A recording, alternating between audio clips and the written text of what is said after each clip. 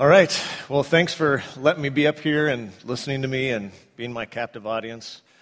And if you leave, I will take it personally. No, it is really a blessing for my wife and I to be here. You'll get to see my wife. She's helping with some of the worship a little later. But just amazing to be up here with you guys. That was incredible. I kind of wanted to just wink over to Steve and be like, dude, we could be done. That could be enough. That was amazing. So thank you guys for that. My wife and I are currently living in Rockford, but as I found out a little more recently, there's a Rockford here in Michigan. It's not that one. We're around the horn of the lake on the other side in that state called Illinois, above the city called Chicago. So we're about 4 hours from here right now, and we're there with our 3 girls. We have 3 beautiful, wonderful girls, 11, 8, and 4. And we are currently in a stage of transition in our lives. A matter of about 9 months ago, we felt God really just impressing on our hearts that it was time for us to put our money and our lives where our mouth is. And it was time to step out of our comfort zones and out of the places of safety and into a place of risk. And so that's where we're at right now. And I got to say, it's got its moments. And there's moments where we kind of look at each other and we're like, did we really just do this?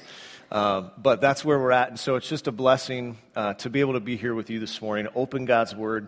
We're going to be looking at Luke 19, so if you want to go ahead and turn there right now.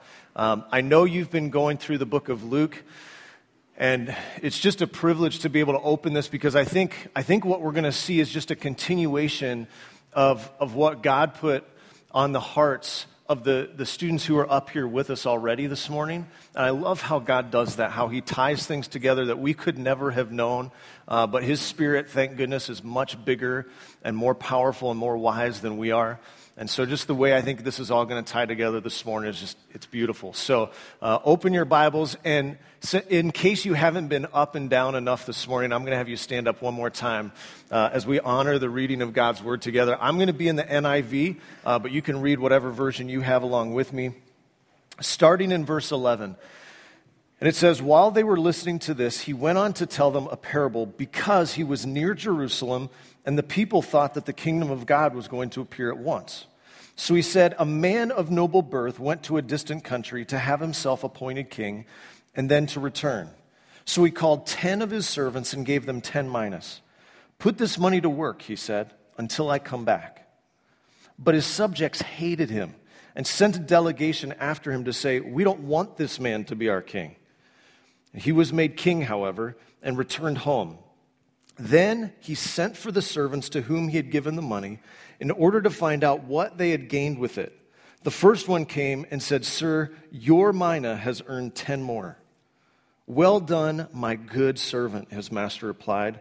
Because you have been trustworthy in a very small matter, take charge of 10 cities. The second came and said, sir, your mina has earned 5 more. His master answered, you take charge of 5 cities. Then another servant came and said, sir, here is your mina. I have kept it laid away in a piece of cloth. I was afraid of you because you are a hard man. You take out what you did not put in, and you reap what you did not sow. His master replied, I will judge you by your own words, you wicked servant. You knew, did you, that I am a hard man, taking out what I did not put in and reaping what I did not sow? Why then didn't you put my money on deposit, so that when I came back I could have collected it with interest? Then he said to those standing by, take his mina away from him and give it to the one who has 10 minas. Sir, they said, he already has 10. He replied, I tell you that to everyone who has, more will be given. But as for the one who has nothing, even what he has will be taken away. But those enemies of mine, who did not want me to be king over them, bring them here and kill them in front of me. And on that bright note, you can be seated. Well, this morning, as we dig into this in just a moment, we need to back up and kind of be refreshed and reminded of what we've been hearing so far in the book of Luke. So you've been hearing about this God who's constantly flipping things upside down and flipping over the apple cart, so to say, and forcing people to rethink what does it mean to be part of God's kingdom. What is different in his economy, and why are things so unusually different when he speaks it? And you were going through things like the rich young ruler and the fact that Jesus says, this man, it will be impossible for him to enter the kingdom of God. And then you read a story that comes right after that. The words are barely out of Jesus' mouth. He enters into this small village, and you see Zacchaeus, being redeemed. And you're like, wait a minute, how? I thought you said it's impossible for the rich young ruler, for this young man to enter the kingdom of God. Well, it's impossible with him, but not impossible with God. And so once again, God's flipping things upside down and forcing us to look at things differently. And in these moments like this, all through the book of Luke, he's constantly putting us in these moments of contrast and these tension points where we have to wrestle with something that is somewhat uncomfortable, and we're finding these balance points, like the fact that his way is filled with grace, but rarely is it comfortable. Or the fact that he's a God who gives us more than we could expect and expects so much more than we're often willing to give. And sometimes we have to look at this and realize that there's passages that maybe we've read through hundreds and hundreds of times that maybe it's time for us to take a fresh look at. And so that's what we want to do this morning. We want to take a fresh look at this passage and what God's saying to us. And the first thing we need to do is kind of detox a little bit. Okay, so if any of you have ever heard this passage before, there's a tendency for us to do a couple things. One, we want to compare it to another parable that some of us have heard before, the parable of the 10 talents. And it's not the same parable. It's two different times, it's two different audiences, lots of different details. It's not the same parable, so we don't want to make that mistake. We also don't want to make another mistake. See, we live in a culture that tends to be very success-driven and entitled and capitalistic. And we don't want to make the error of reading some of that tendency back into this passage because it's going to skew how we see it. And so we want to look at it this morning a little bit closer to the eyes and ears of the people who would have been there hearing the story to begin with. And so that's what we're going to try to do this morning. We're going to walk through God's Word. We're going to see what it has to say, hopefully listen to it a little bit more like the people would have heard it there right after God was done talking to Zacchaeus. And then we're going to see what we might do with that as we leave here this morning. So as we look into this, look at verse 11 in your Bibles. And we're just going to go through and kind of explain a couple things because as he starts this, the first thing he says is, while they were there listening to this. Well, what's this? Well, if you look just at the verse right above it, he had just gotten done telling Zacchaeus, he says, today's salvation has come to this house because this man too is a son of Abraham. For the Son of Man came to seek and to save what was lost. And those words are still hanging in the air when Jesus starts this parable. So it's barely out of his mouth, and it's like he knows. Any parents in the room? Do you ever know you can look at your kids and you know what they're thinking? Ever have those moments? If you haven't, you will, hopefully, and you'll catch them before they do something really bad. But you have those moments, right, where you're like, I know what you're thinking. And we see that that's what Jesus does. He knows what they're thinking. He knows where their minds are going. And so he says, listen, I'm going to tell you a parable. And he knows where they're going because he knows that some of them were very apocalyptic and zealous in their thinking. And they were expecting Jesus, as he was going to head back to Jerusalem, to bring his kingdom in a political way, in a very real way, right here and now. And so they're ready. They're like, all right, let's do this. We're going to head back to Jerusalem. Jesus is going to bring the kingdom. We're going to take over. It's going to be awesome. And Jesus is like, that is not my kingdom. That is not my plan. We need to go back to the drawing board. And so he shares this parable because that wasn't his plan. That's not what his kingdom was about. That's not what his kingdom's economy looked like. Not what the values were lined up to be. And so he was going to re-explain this. And so he starts the story by telling them, he says, listen, it's about a noble man of noble birth who was going to go to a far-off land and be appointed king.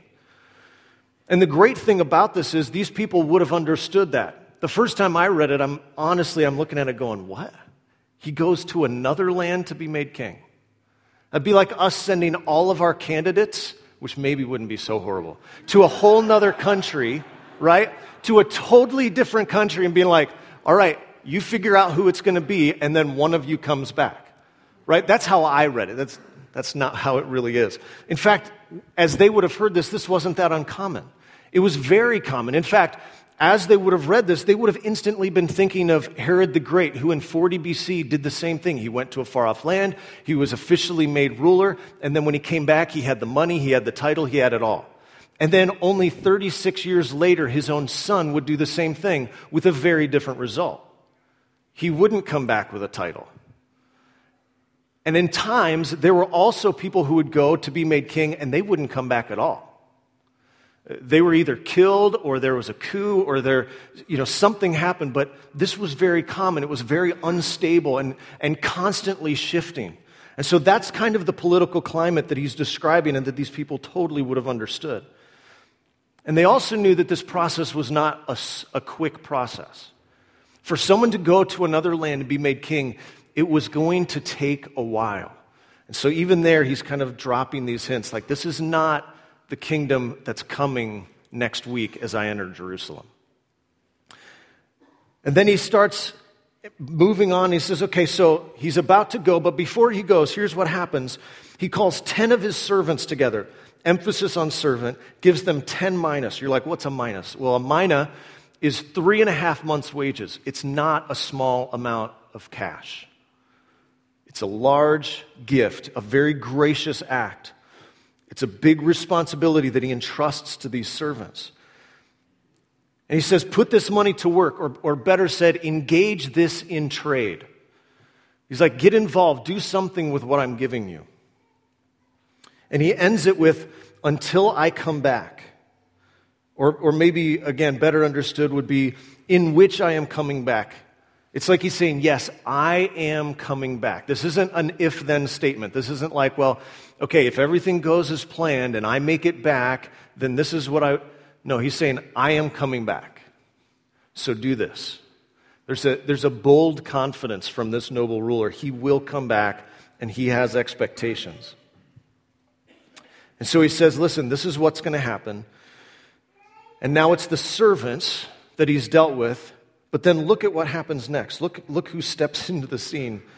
Verse 14, it says, but his subjects hated him. So much so that they sent a delegation, a sabotage team, maybe is better understood. They're like, we have to make sure that this does not happen. And why? Why do they hate him so much? Well, we'll get into that in a little bit, but here's what we do know. Look at what it says that they send as their message. We don't want this man to be our king. The word that they use there for man, it's Luke's little subtle way of inserting a nice word for an expletive. It's like, we don't want this expletive to be our king. He's already the ruler of that land. This is not something where he's just a commoner and he's going to go, like he's already in charge of these people. He's just simply going to be made officially king. And they've got some pretty harsh words. And where I'm from, words like that, those are fighting words, right? Somebody steps up, says something like that. Okay, we're going to go take it outside. There's going to be a little crowd around. So is that what happens? Not at all. Look at verse 15. He says, he was made king, however, in return. It's almost like there's this giant elephant in the room and no one really acknowledges it. And so this giant elephant becomes really more like this annoying little fly. Like, well, okay, it's there, just swat it away, let's move on. It will be dealt with later, but I think it's important to notice that even as they describe, and he did come back, that it was this inevitable thing. It was going to happen. There was no doubt. There was confidence. And I love the fact that when he comes back, the first thing that he says, look at verse 15. It says, he was made king, however, and returned home. Then he sent for the servants. First thing he wants to see are the servants. He wanted to know, what have you done? So I've been gone all this time. What have you done? Your version might read, that he might know what business they had transacted. He's like, all right, let's get down to it. How do things go? And as we're going to see in just a second, how he evaluates them, how he evaluates what they did, is going to make all the difference in this parable. And it's going to make all the difference in our lives. How he evaluates and what he evaluates is the thing that tips this entire parable. In verse 16, the first one comes back and he reports on what the king's mina has earned. And there's a couple things we've got to see about how he says this. First of all, do you notice how he says it's your mina? He says, your mina has earned 10 more. And notice what else he doesn't say. He doesn't give his business plan. He doesn't give all the ways that he did it. He doesn't break down his new built and padded resume of like, look how awesome I am. Look what I did. In fact, he never even references himself. He simply says, your mina has earned 10 more. Did it just magically happen? Did the servant just wake up and he's like, look at this, there's 10. I went to bed, there was 1, now there's 10. This is fantastic. No, we know that there was some work involved. And we know that because of how the master responds in verse 17. Look at that verse. Verse 17, he says, well done, my good servant. Well, yeah. I mean, he gave him 1 mina and he's got 10. Just like that, he goes from 1 set of 3.5 months' wages. All of a sudden, he's like, look at this. Look what I have. Some of you business guys are out there, you're like, I like that improvement. Return on investment, yes. But here's the difference. Look at what he says. His focus is not actually on the profit. I mean, that's where our minds go, right? Our minds instantly go to like the bottom line. Look at that money. Look how much that is. Look at what he says. It says, because you have been trustworthy or faithful in a very small matter, take charge of 10 cities. He doesn't say because you turned a profit or because you saw success in this amount. No, he commends the servants for his faithfulness, not his profit, not his success, his faithfulness. His faithfulness, not a transaction, not a series of transactions, but a long obedience in the same direction. Faithfulness. That's what he awards. The faithfulness here is a big deal because what was happening here is as the king went away, what would it have meant for that servant or any of those servants to have had to be faithful with the money? What meant they would have had to put themselves at risk. They would have been identifying themselves, if they wanted to do anything positive with that mina, they would have had to identify themselves with the ruler that all those subjects hated. So think about that for a second. The king leaves, everyone hates him, and he signifies by giving money to 10 servants that they're part of his crew. Did we mention that they hate him? So do you think they're going to look at the servants and be like, well, we hate the king, but you're okay? No. Trust me, as someone who in my soul, I hate that feeling when you can tell someone doesn't like you. I'm just being honest. That's like the shallowness of me. Like, I hate that feeling. Like, I want to do something to make things right and to repair and like, okay, how do we make things okay? And what they're saying in this parable, one of the things that's going to come up is the fact that there's nothing they could do except remain faithful because it wasn't about the people, it was about faithfulness to the king and what he had called them to. So they're putting themselves at risk, at danger. They were going to have to sacrifice. And it was going to be a long period of this. But they were going to have to do it really well because they were still going to have to make money from the people who hated them. Now we're not talking about such an easy little transaction. And now suddenly the faithfulness means something very different. And so as much as they were despised and putting themselves at risk, the faithfulness is what's rewarded. And it's not rewarded with more privileges. It's rewarded with more what? More responsibility. He's like, you did well with this responsibility. Now it's time to take on some more responsibility. And it's really not that crazy of a response. Like I said, I've got 3 daughters. I absolutely love those moments as a dad that when one of my daughters shows themselves faithful and responsible with something I've given them, to be able to reward them with more responsibility, to see them grow, to give them more than they thought they could handle, then watch them succeed and then give them more again. That's not necessarily the crazy part to the story. The crazy part is how outrageous the responsibility is that he gives them. Here's 3.5 months' wages. You did really well with that. Here's 10 cities. It'd be like this. It'd be like as we're gone this weekend, it'd be like me telling my daughter, okay, I want you to take care of our dog. The dog's 8.5 pounds, so don't worry. I want you to take care of the dog. And then I get home and find out that she's done a great job. And so I pull her aside and I'm like, look, you've done amazing with the dog. I mean, you took care of her. You taught her 3 new tricks over the weekend. I don't know how you did that. You took the dog out when she needed to go. You even took the dog out in the rain when your sisters were like having fun playing, and you did the hard thing and kind of like took the dog out, took her for a walk, did the whole, you know what? Good job. Way to go. You are now responsible for caring for and raising your 2 younger sisters. Right? Okay, maybe not quite that extreme. But that's the general idea. You're like, wait, what? How does this compute to this? Well, it computes because he's exhibiting the generous and gracious nature of the king. He's saying, I gave you that mina to begin with. That was huge. And if that didn't blow your mind enough, now I'm going to give you even more than you could have ever imagined. No one would have thought that these servants who were just dealing with some money and being faithful in it were going to be then put in charge of entire cities when the king came back. But that's what he does. And it gets everyone's attention. So I guarantee you, as Jesus is telling this parable, all of a sudden those moments, when people start fading off, like a couple of you have, don't worry, it's early, I get it.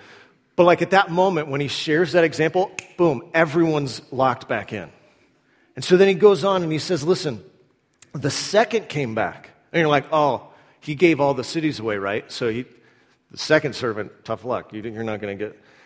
But no, that's not what happens. The second servant has the same response. He says, sir, your mina has earned 5. And so the king, again, exhibiting consistency and faithfulness and grace, gives the same to him that he did the first servant. He says, great, you got 5 mina back? That's awesome. Here's 5 cities. Incredible. Setting a trend, showing us the true character and nature of this king. And now we don't know what happens between the second and the third. We don't know if like the rest of the 10 servants came along. We don't know if he just happens to be the third and the rest of the servants weren't important after this. We don't know, but that's not the point. The point is this. The third servant has a very different response for the king. And we're also going to see that the king has a very different response for him. Verse 20, he says basically, hey, here's your mina. I've kept it laid away in a piece of cloth. So already a very different response. Basically what he was saying was this, hey, I kept it exactly the way you gave it to me. I played it safe, just the way people would have expected me to play. Because in that day, if someone goes away to be made king, that means the country is unstable. That means at any moment, somebody could rise up in power and decide to overthrow, and now the country you thought it was going to be, now it's a different kingdom, and it's a different person in charge, and he might be more militaristic, and who knows? All we know is this person wasn't the crazy one. You see, in that day, the smart thing would have been exactly what he did, to play it safe.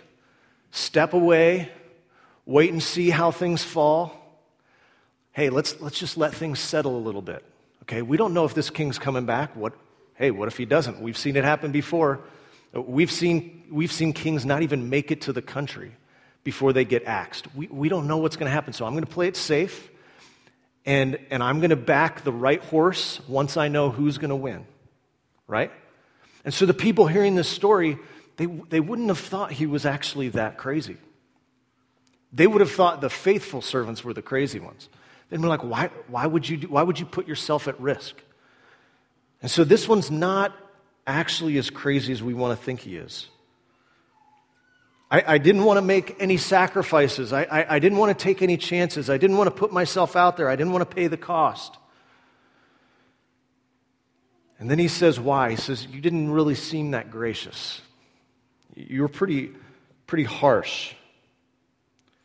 And I think what's one of the saddest things is that up to this point, there's been nothing to show that this is what the king is actually like.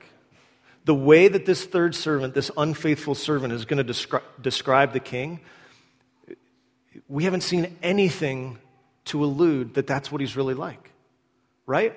Like that should really jump out at us when we see that him describing him as a hard man. Because up till now, we've seen nothing but graciousness, extravagant graciousness.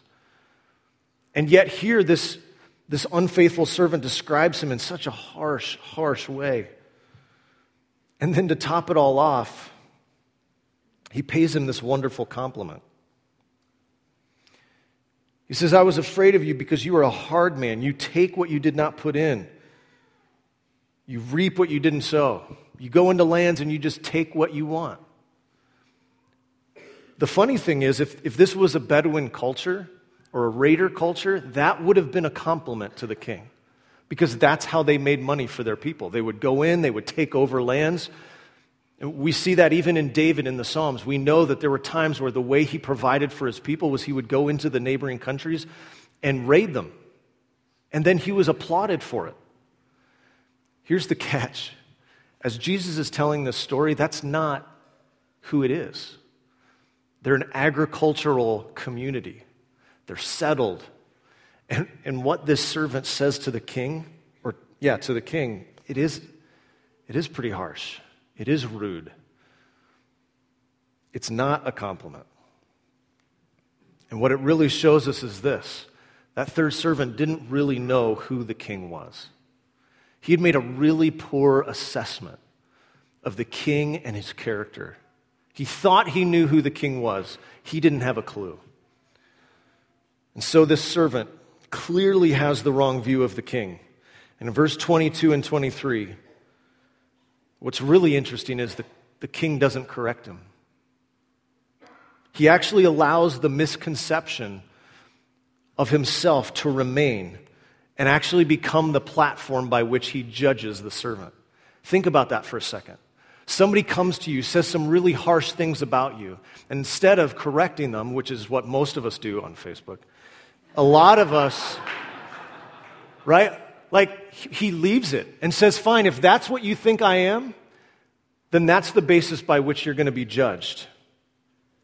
And I've got to be honest with you, as I read that, that's really hard for me to think of Christ in that way. Wouldn't he want to adjust this man's perspective? Wouldn't he want to say, no, this is who I am? Because that's what this parable is, right? This parable is to show who he is. But here's the catch. Psalm 18, 25 and 26, we read this. It says, you are loyal to those who are loyal. With the innocent, you prove yourself to be innocent. With the clean, you show yourself to be clean. And with the twisted, you make yourself contrary and remain twisted. I think some of us want to instantly be like, no. If God knew that they had a wrong view of him, he's going to come in and he's going to fix it. Well, I'm just saying, based on Scripture, that's not necessarily true. In Ecclesiastes 7:11, it says that we are told, God says, listen, who can make straight the paths that I have made crooked? Listen, there are times where it's hard for us to conceive that God would ever allow something to be known of himself different than what is actually true. But in this moment, he says, okay, fine. This is how you see me. This is how you've experienced me. He knows it's not true. Everyone hearing the story knows it's not true. They know that this man would have experienced nothing but grace, forgiveness, extravagant grace. But in front of all of them, he says, fine, then I will leave you with your self-conceived, skewed misconception of me. That's hard. I think for a lot of us, it's hard for me. And then he points out, though, I love this. He points out that even in his misconceptions, he's not consistent. Do you notice that? He's like, listen, if you really believed this, then this is how you should have acted.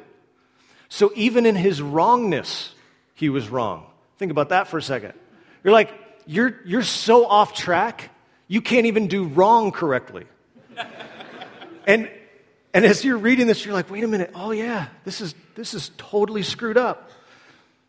And the bottom line is this: he made the ruler out to be something that he wasn't. Something that he wasn't. And as he made the ruler out to be something that he wasn't, it led him to a view of himself, to a view of the opposition, and to a view of his course of action that was completely off base. And I think what's really sad about that is if we think back along biblical history through the life of the church, we've had season after season after season where this has been true of some of us. As we tie ourselves to the history of human past, we have to recognize that we are not perfect in this. We can't look at the unfaithful servant and say, I would never do that. My ancestors would never do that. Because unfortunately, we have story after story where the church or people who call themselves believers have made themselves a Jesus that fits them a little bit better than the Jesus we see in Scripture. We have situations like the Gnostics who made Jesus something that people could just find within themselves. We have story like the Docetists who rejected that the Word actually became flesh and that the Word was just a spiritual thing. Never actually came to earth, never died, never was sacrificed, never rose again. We have religions today that claim that Jesus is part of it, but he's just a good prophet, he's just a good teacher. They've made Jesus out to be something that he's not. But there's also even people who call themselves Christians today that they've made Jesus into this hate-spewing defender of a political agenda. The reality is this: we have a horrible habit as human beings to try to make Jesus into something that he's not. And when we do, it skews everything after that.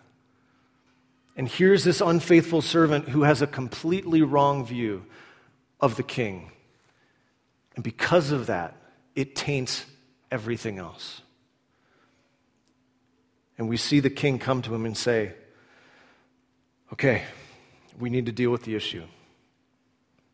We're going to deal with the issue and the result of the issue, but you're going to remain in your misconception. And I'm going to judge you based on that. Look at verse 24 and 25. Because in the king's economy, he values faithfulness and he rewards it.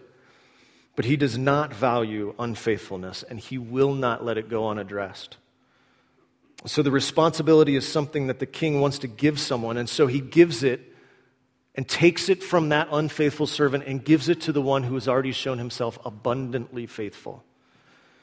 And I think what's interesting is the people that are standing there, it says, sir, they said, he already has 10. You know what that reveals?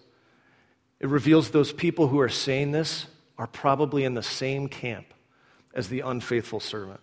The faithful servant would have humbly responded with arms open wide, ready to be faithful with that new gift. The unfaithful are the ones who say, hey, wait. That's not fair. How is that fair? Sadly, I feel like I've been in that place in my own life, where I look at the people around me, I look at other Christ followers, and I think to myself, wait, God. I mean, my life and their life, how is this fair? And I think sadly, in those moments, the lack of response isn't God altering my view, it's God saying, you know what, maybe you just need to sit in that perspective for a little bit. And so he says, listen, what you had is going to be given. So the one who already had will be given more. The one who does not have, even that will be taken away. It's the faithful response. And then we see even more response. His graciousness to even explain that. He's the king. Let's not forget that. He didn't have to explain it. He didn't have to pull them aside and say, this is why I'm doing what I'm doing. Because he's the king. And as we know, the king can decide whatever he wants. And yet the graciousness and the compassion of this king to take the moments and say, let me explain to you the values of my kingdom. Let me explain to you how things work. Let me show you the priorities. Let me show you my grace and my love. My grace is beyond what you can understand. Let me prove it to you. The faithful servant would have heard that and would have been overwhelmed with gratitude. The unfaithful servant, well, we see. They don't get it. They're frustrated. They're shaking their fists. This isn't fair. He already has 10. Why does he get more? The graciousness of the king. And as he continues to clarify some of these values, we begin to see something come up that we have to recognize. It's that our good king gives more than you'd expect. It's so clear through this story. He gives more than you'd expect. But there's a second part to that. It's that our good king expects more than you'd expect. And as we see that and we find ourselves caught in the middle and we think, okay, that's good, we're done. There's still one more part to it. Verse 27, it says, but those enemies of mine who did not want me to be king over them, bring them here and kill them in front of me. You're like, hold up. I thought this was like, Jesus, love your enemies, pray for those who persecute you, turn the cheek, that whole thing. Like, they want your cloak, give them your jacket. Like, what's going on? Well, here's what's important for us to see. When the king comes back, he has 2 points of action. He wants to determine the faithfulness of his servants, and he wants to confront those who rejected him and his rule. But do you notice what we don't see here? We don't see it carried out. We see the sentence that's deserved, but we don't see the sentence carried out. Does that sound familiar to anyone? Isn't it amazing how often in Scripture God makes what we deserve so abundantly clear? And how often he either withholds or steps in front of that punishment to receive it himself? And I don't think it's by chance that we don't see the end of this story. There's a reason that Jesus left this parable hanging, because it was a chance for them to say, okay, which one are you? Are you the faithful servant or the unfaithful servant? You've seen everything you need to know about this king. Is he the king who will kill the people? Or is he the king who will show grace and forgiveness and will provide a way out? What do you think? And what's great is then he leaves and marches his way into Jerusalem right from that parable. It's his last words. Marches right into Jerusalem for the triumphal entry. I mean, that's incredible. I mean, just think about that just for a moment. He's like, listen, my kingdom is different. Did those citizens deserve death and punishment? You better believe it. Is my kingdom different? Absolutely. And I think as we wrap up this morning, one of the things that we want to see is, okay, what do we do with this? How do we wrap our arms around this to understand where we go from here? And I think it's as simple as this. It's us looking at some of these pieces and saying, okay, what are the deciding factors in the faithfulness or unfaithfulness of these servants? And really all of it boils down to one very important and simple thing that starts everything else. And that is the right view of the king. If we have the right view of the king, it changes everything after that. But if we have the wrong view of the king, the same thing's true. Every step after that is dramatically altered based on the view that we have of Jesus Christ. Our view of Christ, his character, his promises, his power, his grace, all of it is absolutely primary in the way that we view ourselves, in the way that we view our community, in the way that we view our opposition, in the way that we view the task that God has set in front of us as part of his kingdom. The kingdom come, the kingdom as it is on earth, as it is in heaven. How we view all of that hinges 100% back on how we view the king.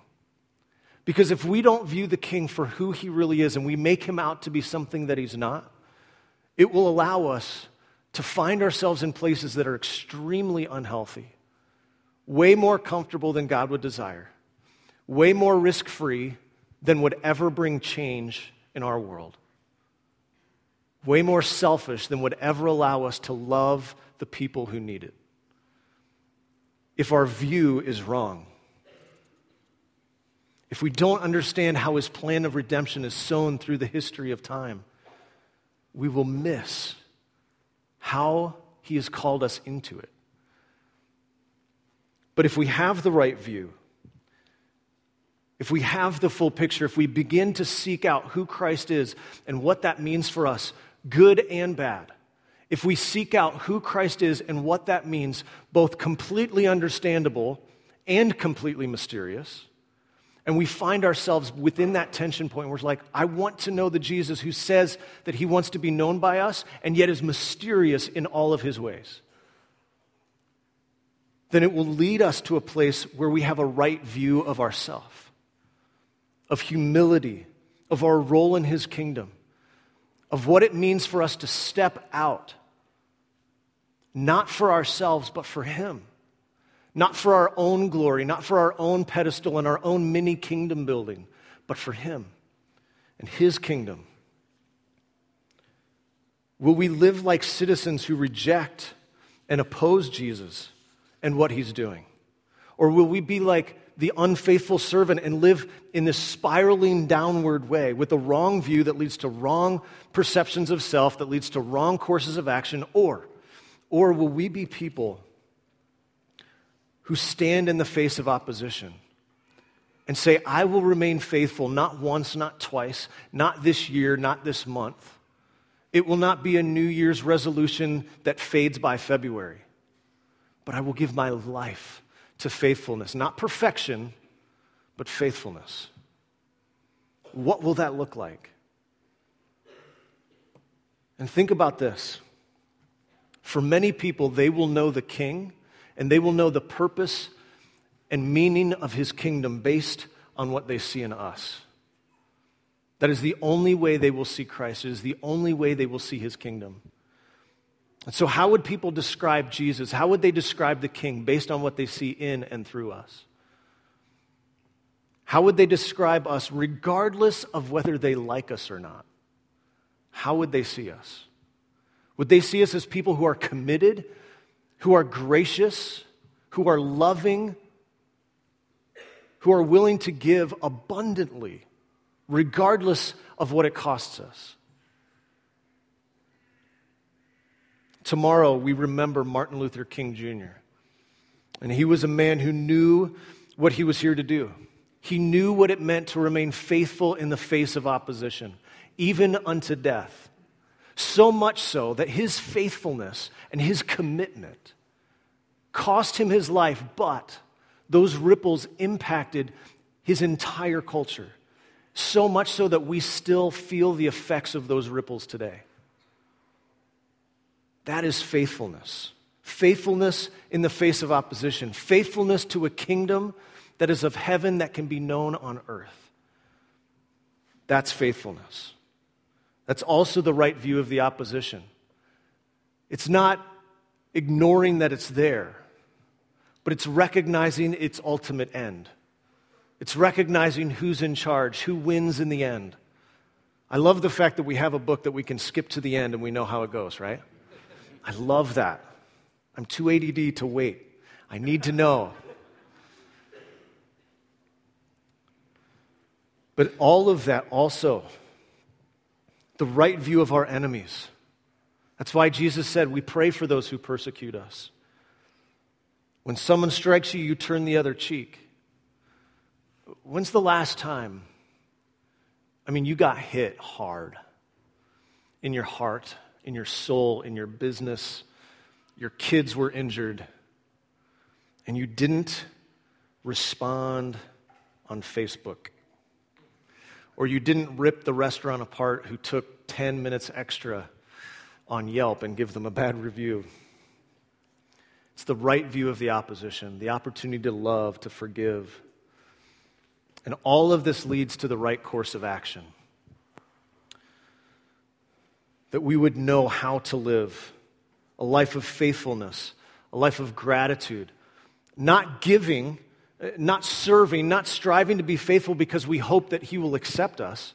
It's because he's already accepted us that we strive and long to be faithful.